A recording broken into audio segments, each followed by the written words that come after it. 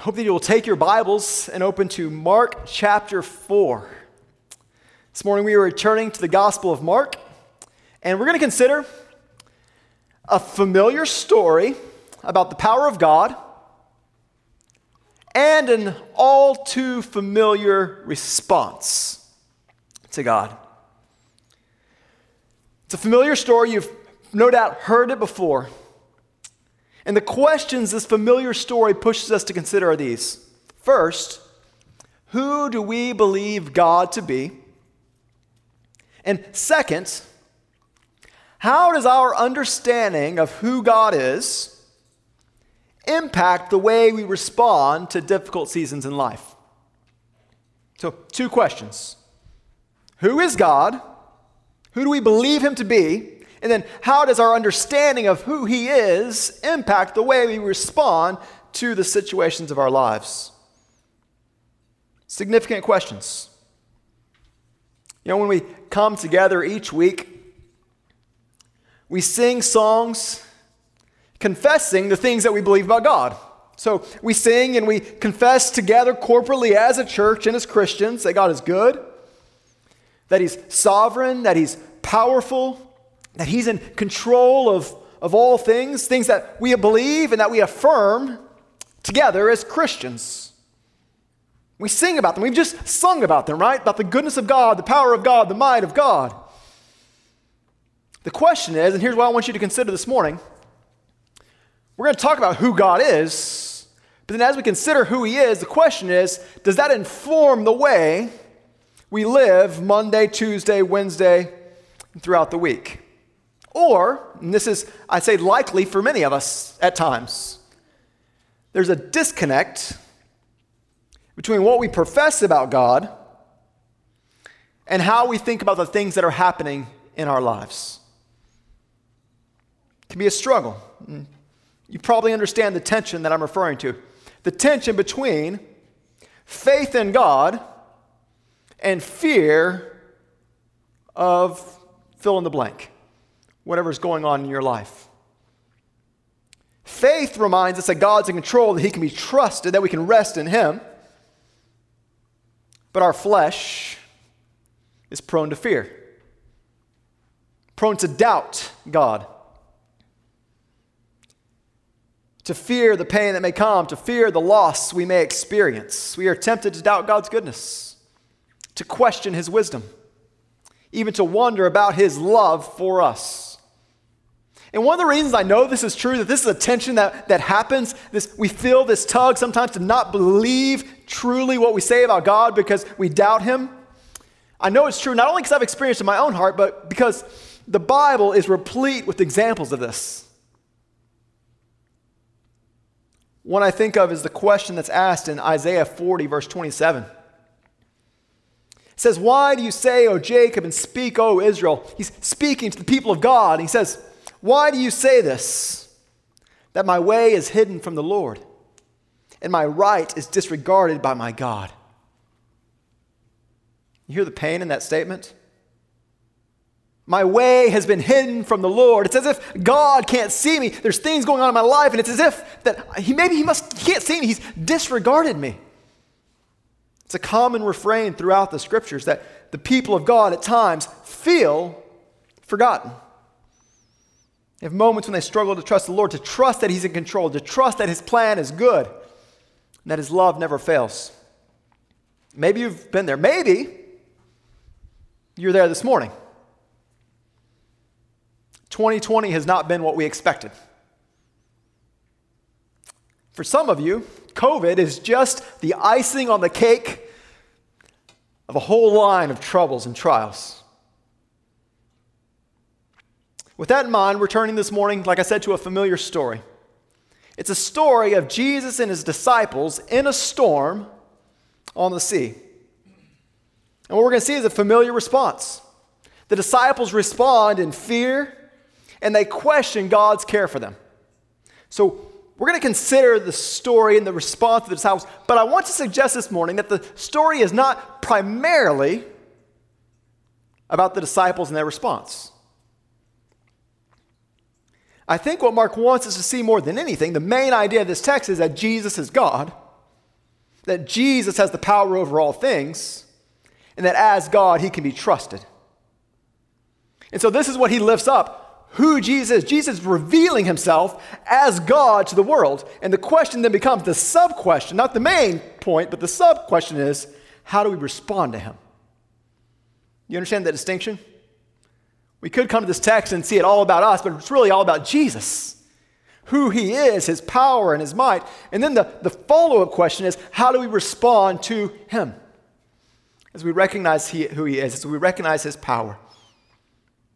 It's a story about Jesus as God and the reality that we can trust him. All right? Find our story, this account in Mark chapter 4. I use that word story from time to time, but let me just remind you this is true, okay? Probably better to say the account. Something that really happened. Let's consider this true story from the Gospel of Mark chapter 4, starting in verse 35. Hear the word of God. On that day, when evening had come, he said to them, "Let us go across to the other side." And leaving the crowd, they took him with them in the boat, just as he was. And other boats were with him. And a great windstorm arose, and the waves were breaking into the boat, so that the boat was already filling. But Jesus was in the stern, asleep on the cushion. And they awoke him, and they said to him, "Teacher, do you not care that we are perishing?" And Jesus awoke and rebuked the wind and the sea and said, "Peace, be still." And get this, the wind ceased, and there was a great calm. And Jesus said to them, "Why are you so afraid? Have you still no faith?" And they were filled with great fear and said to one another, "Who then is this that even the wind and the sea obey him?" Who is this? The wind and the sea obey him. The grass withers and the flower fades, but the word of our God will stand forever. Our prayer is that God would be honored and that he would bless the reading and preaching of his word. It's a familiar story, isn't it? My guess is that most of you have heard it before, and many of us many, many times. But it's also a story, and I've already alluded to this, that is ripe for misunderstanding. If we aren't careful, we can misunderstand what God was teaching his disciples and what he wants to teach us through this text. So I want to tell you on the front end, let me just lay this out, what I don't think this story is teaching us. This account is not intended to teach us that storms are going to come in our lives and Jesus will calm every storm. Have you heard that before? That a storm's going to come and Jesus will calm your storms. Look, he calms storms. And yes, Jesus does have the power to change anything in our lives in a moment, but that's not the point of this story. The point of the story is not that storms are going to come and Jesus will calm every storm. Instead, this text is a revelation of who Jesus is. Jesus is God. Jesus is powerful. And here's where the application is for us. He can be trusted. See, there's not a promise here that he'll calm every storm. He calmed this storm. And when he did, we see the display of who he is. And we see this call to trust him. It's not a promise that he'll calm every storm, but it is the assurance that Jesus is God and that he can be trusted. It's a theme that we're going to be considering in some measure over the next several weeks. If you've been with us, then you know we just finished a whole string of parables. Jesus was teaching, and we took several weeks to walk through each of these parables that he told. And now he moves and he goes, and now we see 4 sets of miracles, 4 displays of the power of Christ, and this is the first. So what we're going to see is that he has power over demons, that he has power over sickness, that he has power even over death. And this morning, that he has power over the wind and the waves. And what Mark is helping us to see is who Jesus is. That Jesus is not just a man, but that Jesus is in fact God, and that he can be trusted.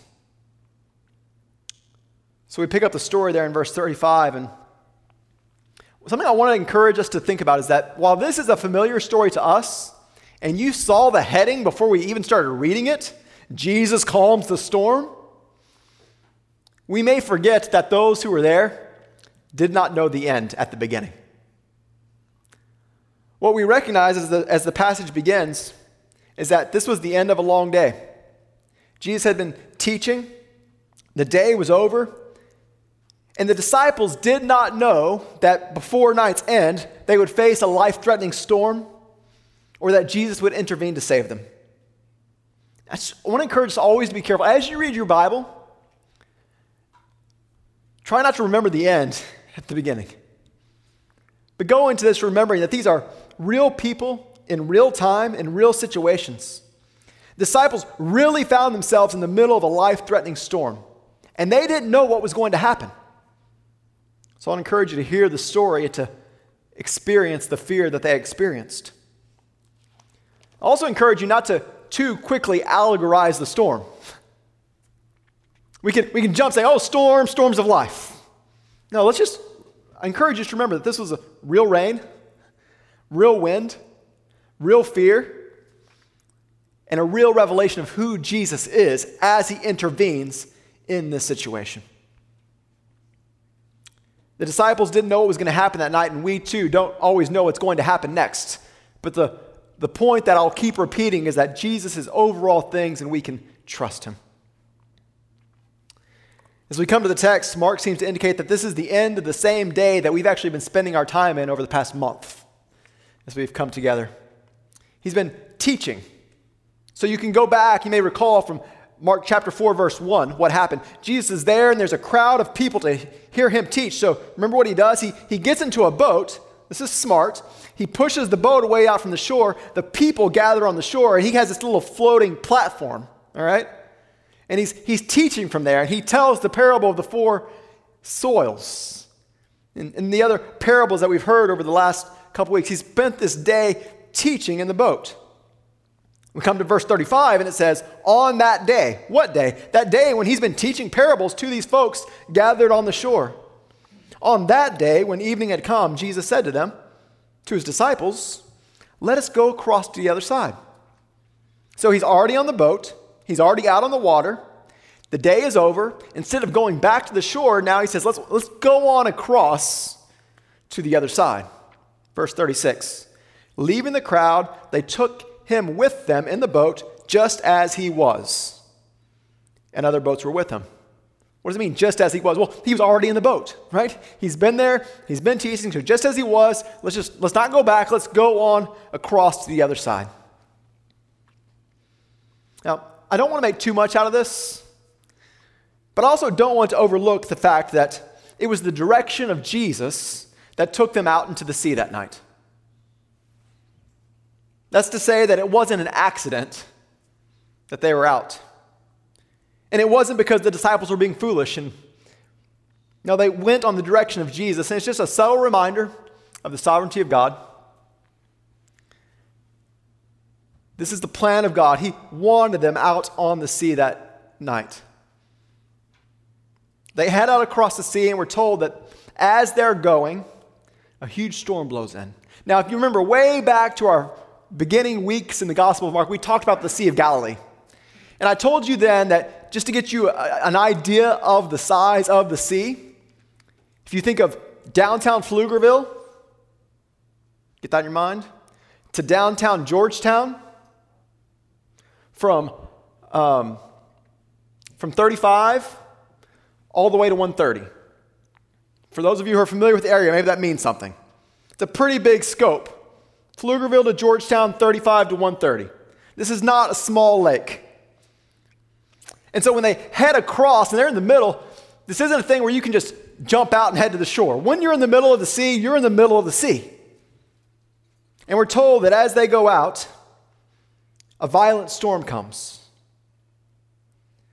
Now, if you've read much about the Sea of Galilee, you'll learn that one thing it's known for is violent storms, and that they could come out of nowhere, and at a moment's notice. And here's what I'm not going to do. I'm not going to pretend to be a weather expert or to convince you that I know how geography creates certain areas that are prone to storms.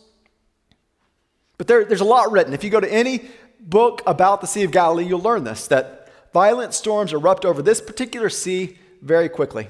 And there's a couple reasons for it. One is that it sits 600 feet below sea level. So it sits really low, but the land around it is very high. And so this particular sea, it's like a bowl. If you think about the size, it's a big bowl. And so what happens is as the cool air comes over the land and it mixes with the warm air of the sea, it can create windstorms that come very quickly. And maybe someone can explain to me later what I just said. Because I just read what I read others say. This cool air mixes with warm air, quick storms, out of nowhere, didn't see it coming.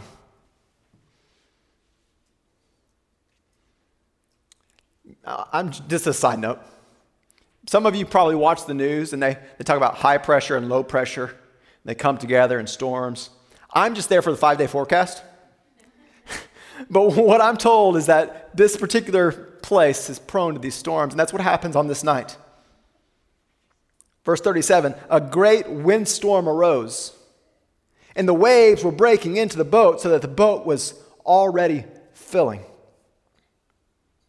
It's clear it's a serious situation.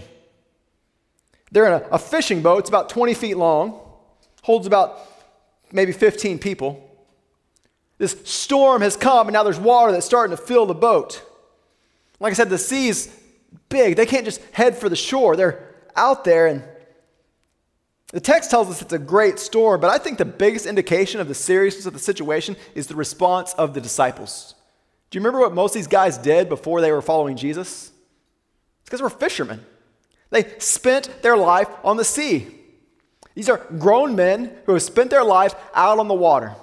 And when they start panicking and deciding that they may lose their lives, this is a clear indication this is a big deal.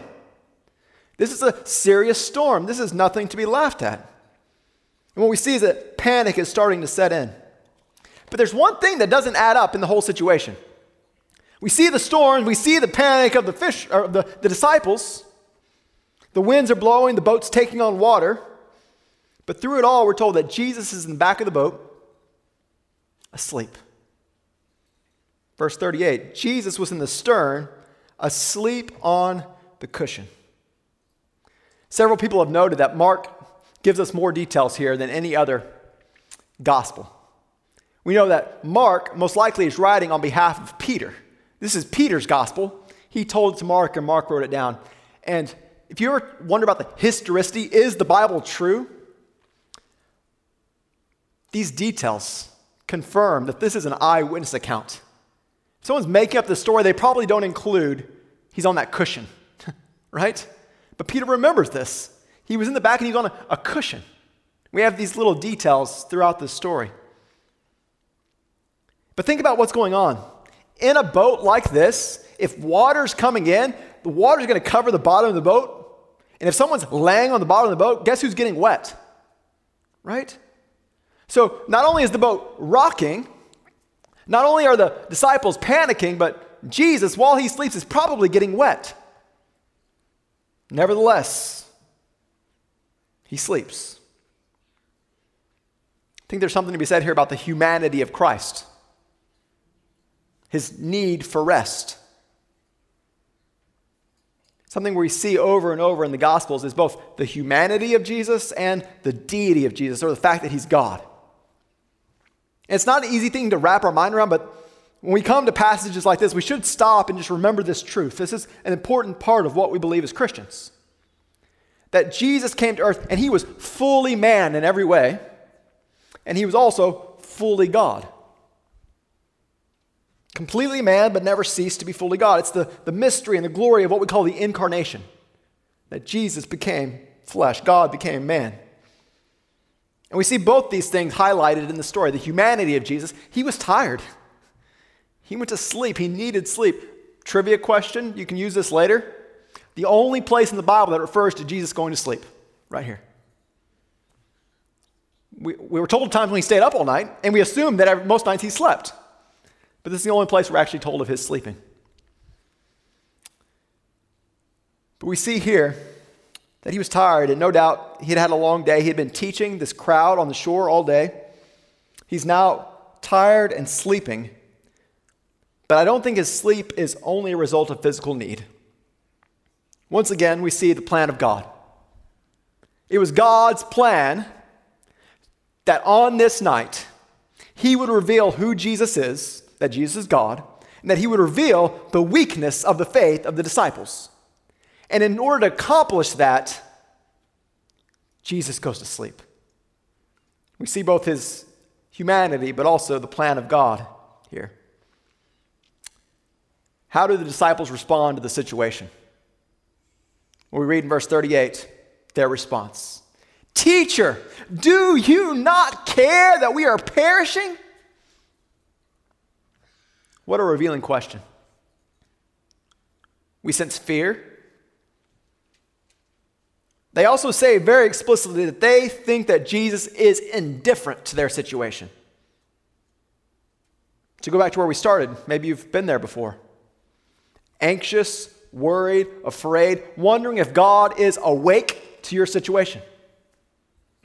Is God even awake to the fact that I have a need? Can't tell you how many times I've had people tell me, when you're a pastor, you get to hear lots of thoughts that people have about God. How often I've been told they feel that God has forgotten them. And this is not a new phenomenon. In fact, we're told over and over in the scriptures that there are people who feel forsaken by God. Let me give you a couple of examples. We see them over and over in the Psalms. Psalm 13, the psalmist writes, "How long, O Lord, will you forget me forever? How long will you hide your face from me? How long must I take counsel in my soul and have sorrow in my heart all the day?" Have you been there? God, for how long do I have to wake up in sorrow and go to bed in sorrow? How long? We hear the cry of Psalm 22, later quoted by Jesus. But here the psalmist writes, my God, why have you forsaken me? Why are you so far from saving me? Saving me from the words of my groaning. Oh my God, I cry by day, but you do not answer. I cry by night, but I find no rest. Maybe you don't write out your thoughts, and maybe you're not good with words. But maybe if you did and you were, you would write something like this. We read in Psalm 10, "O Lord, do you stand far away? Why do you hide yourself in times of trouble?" Here's the point. It's not uncommon for people to question the presence and the care of God. These are just a few examples, many in the scriptures. People in a place in life where they feel forgotten or ignored. It's part of our human nature. And I'm not suggesting it's right, but I'm just telling you that this is a natural response. We forget who God is, and we distrust his involvement in our lives. And that's how the disciples feel at this moment. They feel forgotten. Or maybe they think that they know better what Jesus should be doing. They consider him negligent or uncaring.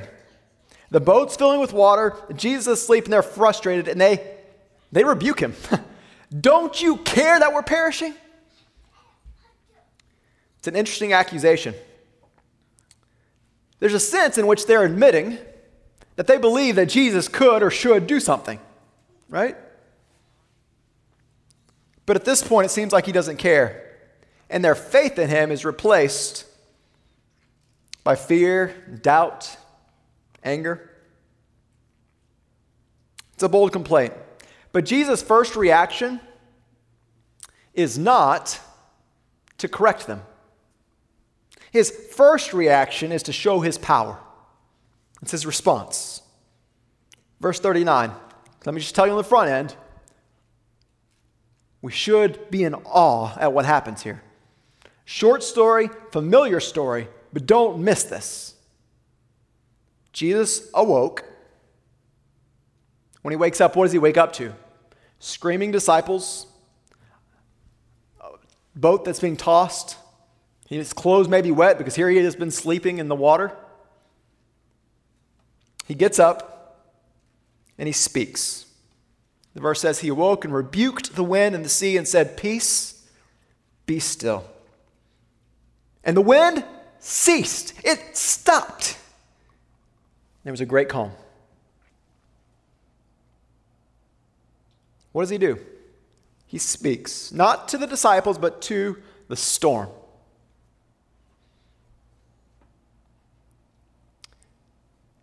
It's interesting to note the words that he uses, and that Mark uses these same words to describe the way Jesus speaks to demons.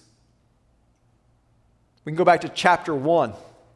Maybe you remember the story. Jesus, this is the first time we read of him teaching in the synagogue. And we're told that people are amazed at his teaching. He spoke like one with authority. And as he's speaking, a man stands up, a man possessed by a demon. And he confronts Jesus, and we're told in Mark chapter 1, verse 25, that Jesus rebuked him, saying, "Be silent," and told the demon to come out of him. It's interesting that Jesus speaks to the storm the same way, and that Mark uses the same word. Jesus rebuked the wind and said to the sea, "Be silent."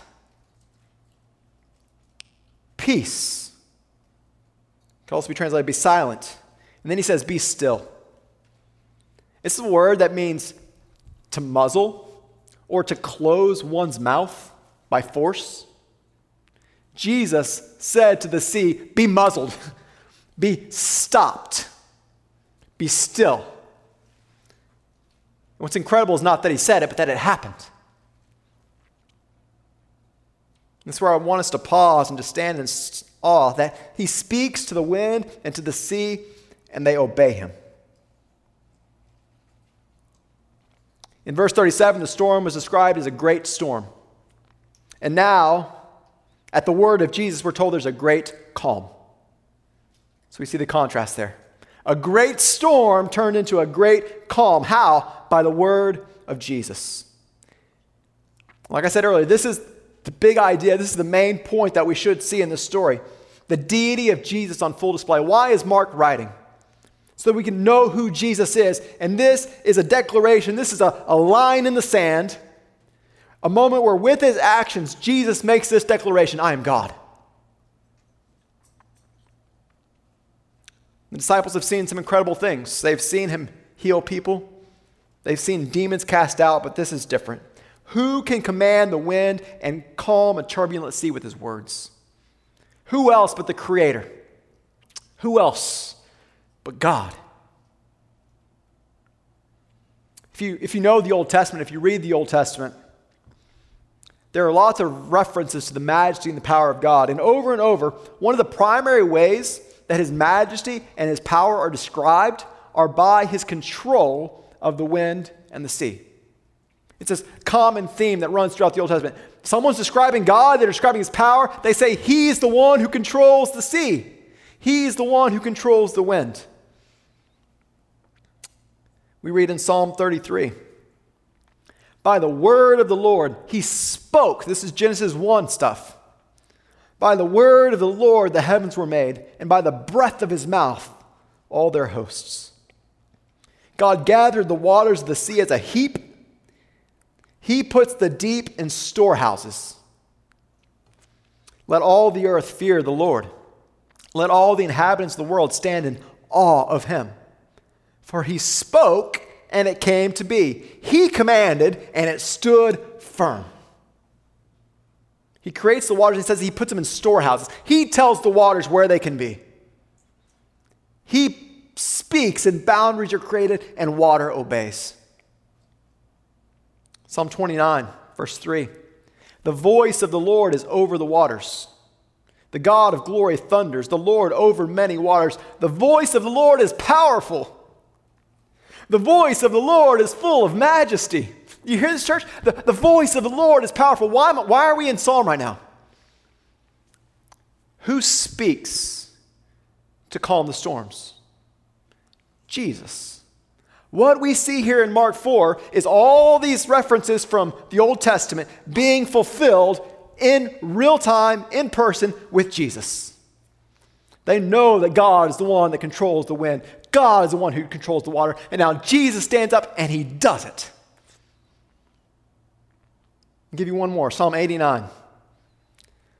O Lord God of hosts, who is mighty as you are, O Lord, with your faithfulness all around you.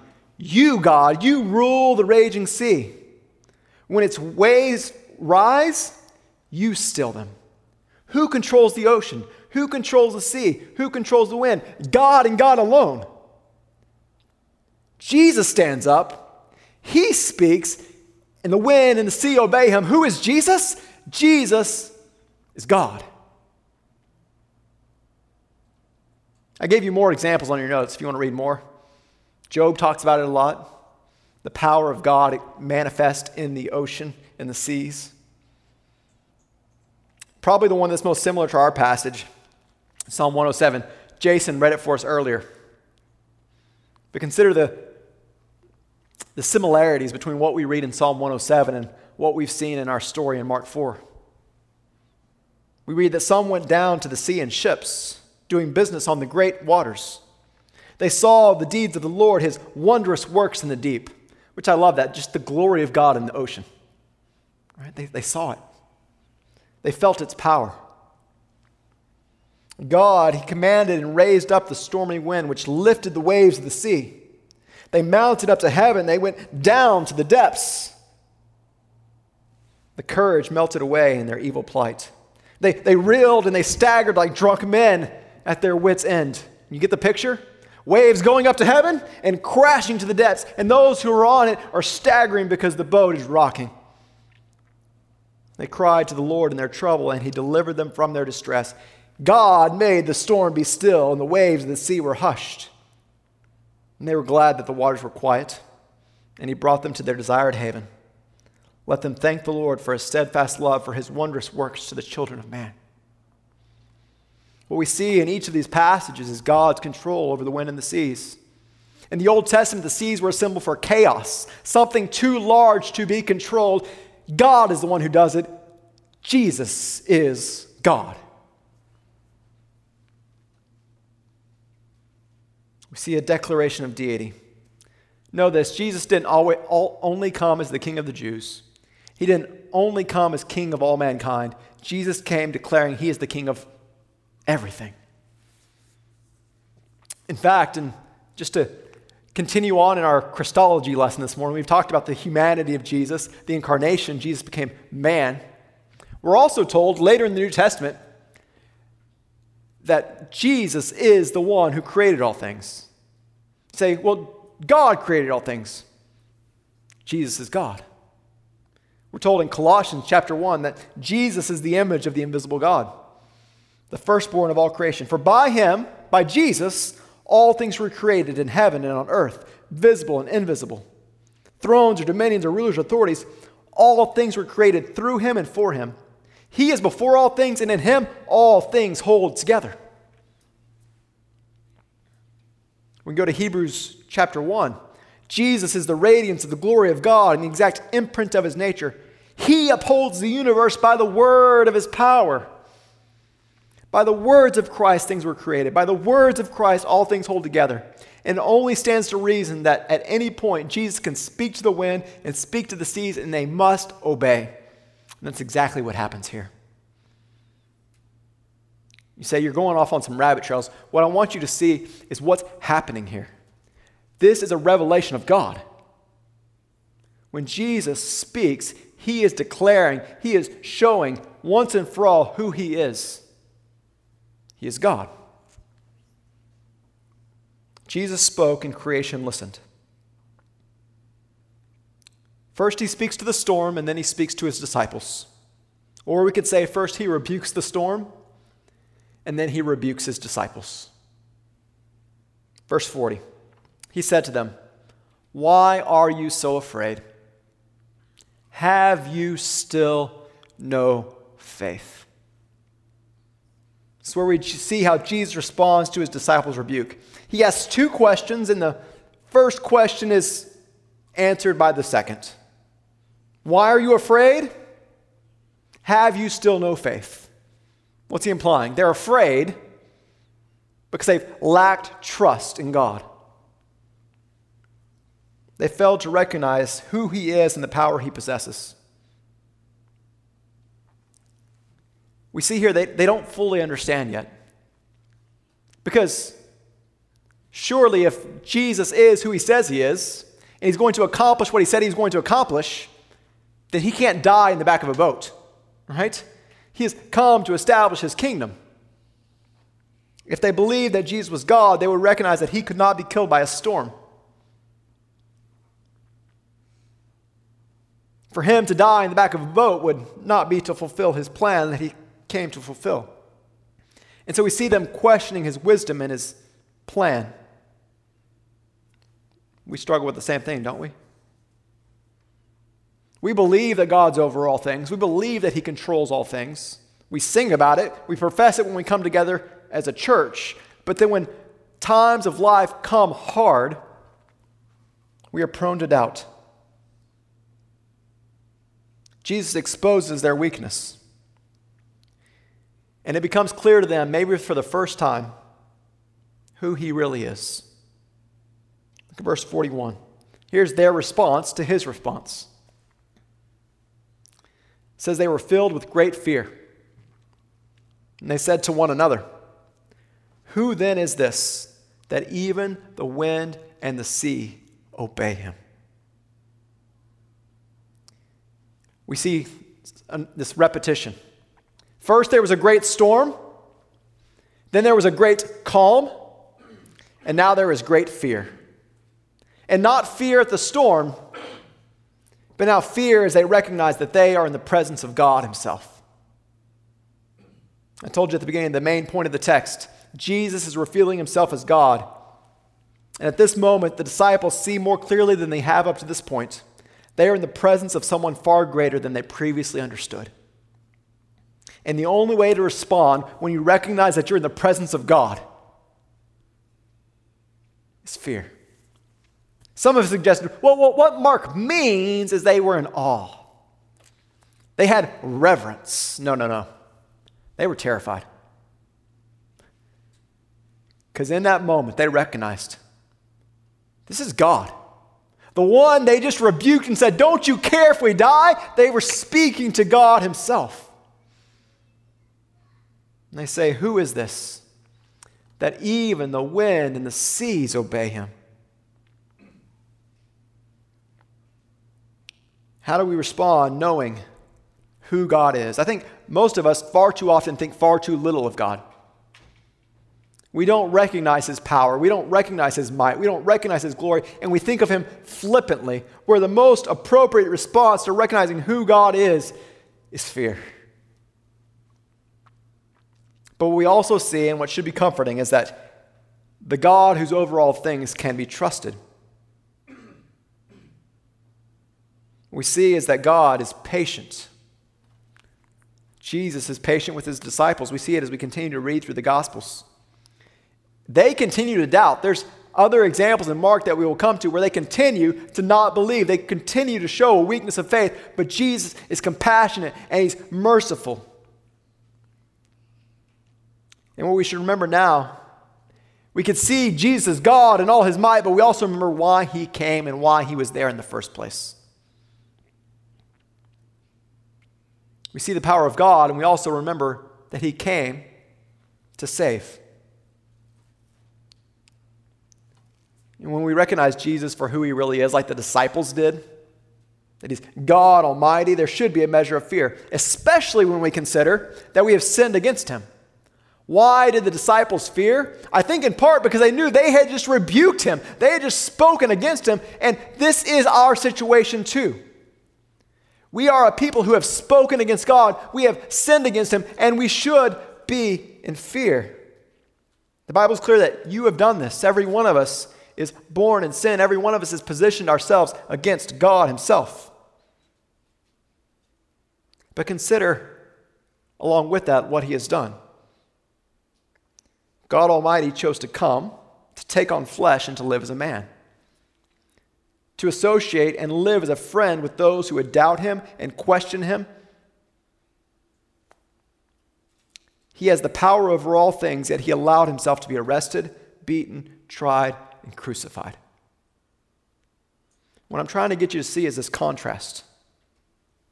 God Almighty, and yet he has come and he has set his love on us.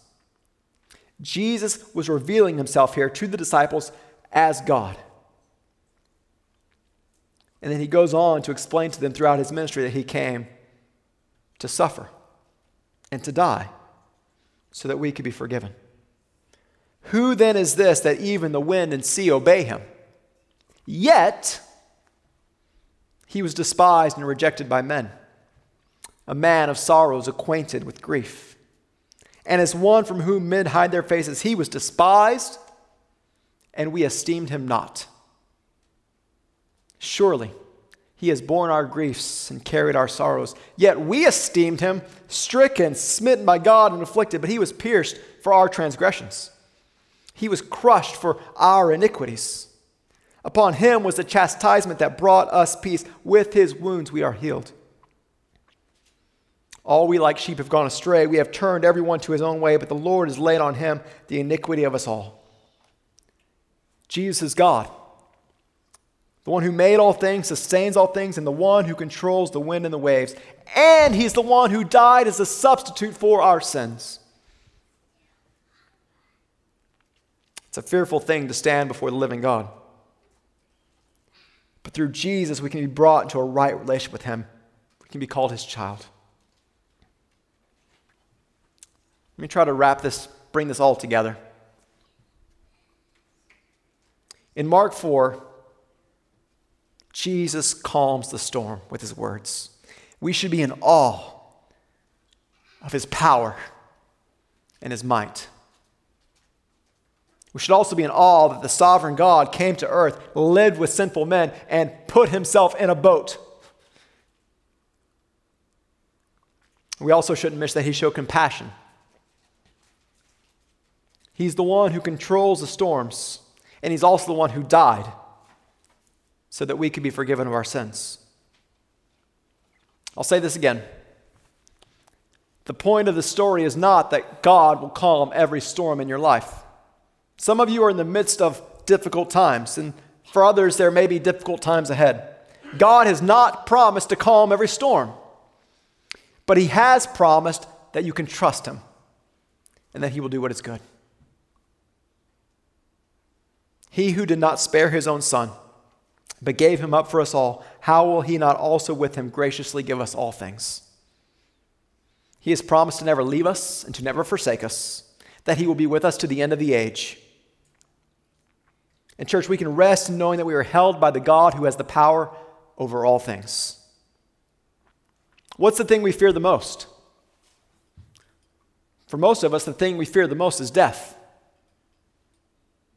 Yet Jesus came to conquer death and to make it possible for us to live after death. He gave us the hope of eternal life. Even when we face that great enemy, we have hope through Jesus. So, my plea to us as we consider this story is to recognize that we may face storms. And in those times, we should fear God and trust him. Fear God and trust him. I'll end by finishing the reading I started from Isaiah 40. Why do you say, O Jacob, and speak, O Israel, my way is hidden from the Lord, and my right is disregarded by my God? Have you not known? Have you not heard? The Lord is the everlasting God, the creator of the ends of the earth. He does not grow faint or grow weary. His understanding is unsearchable. He gives power to the faint, and to him who has no might, he increases strength. If you feel forgotten, if you feel like you can't bear anymore, remember this. Our God is the everlasting God. fear him and trust him.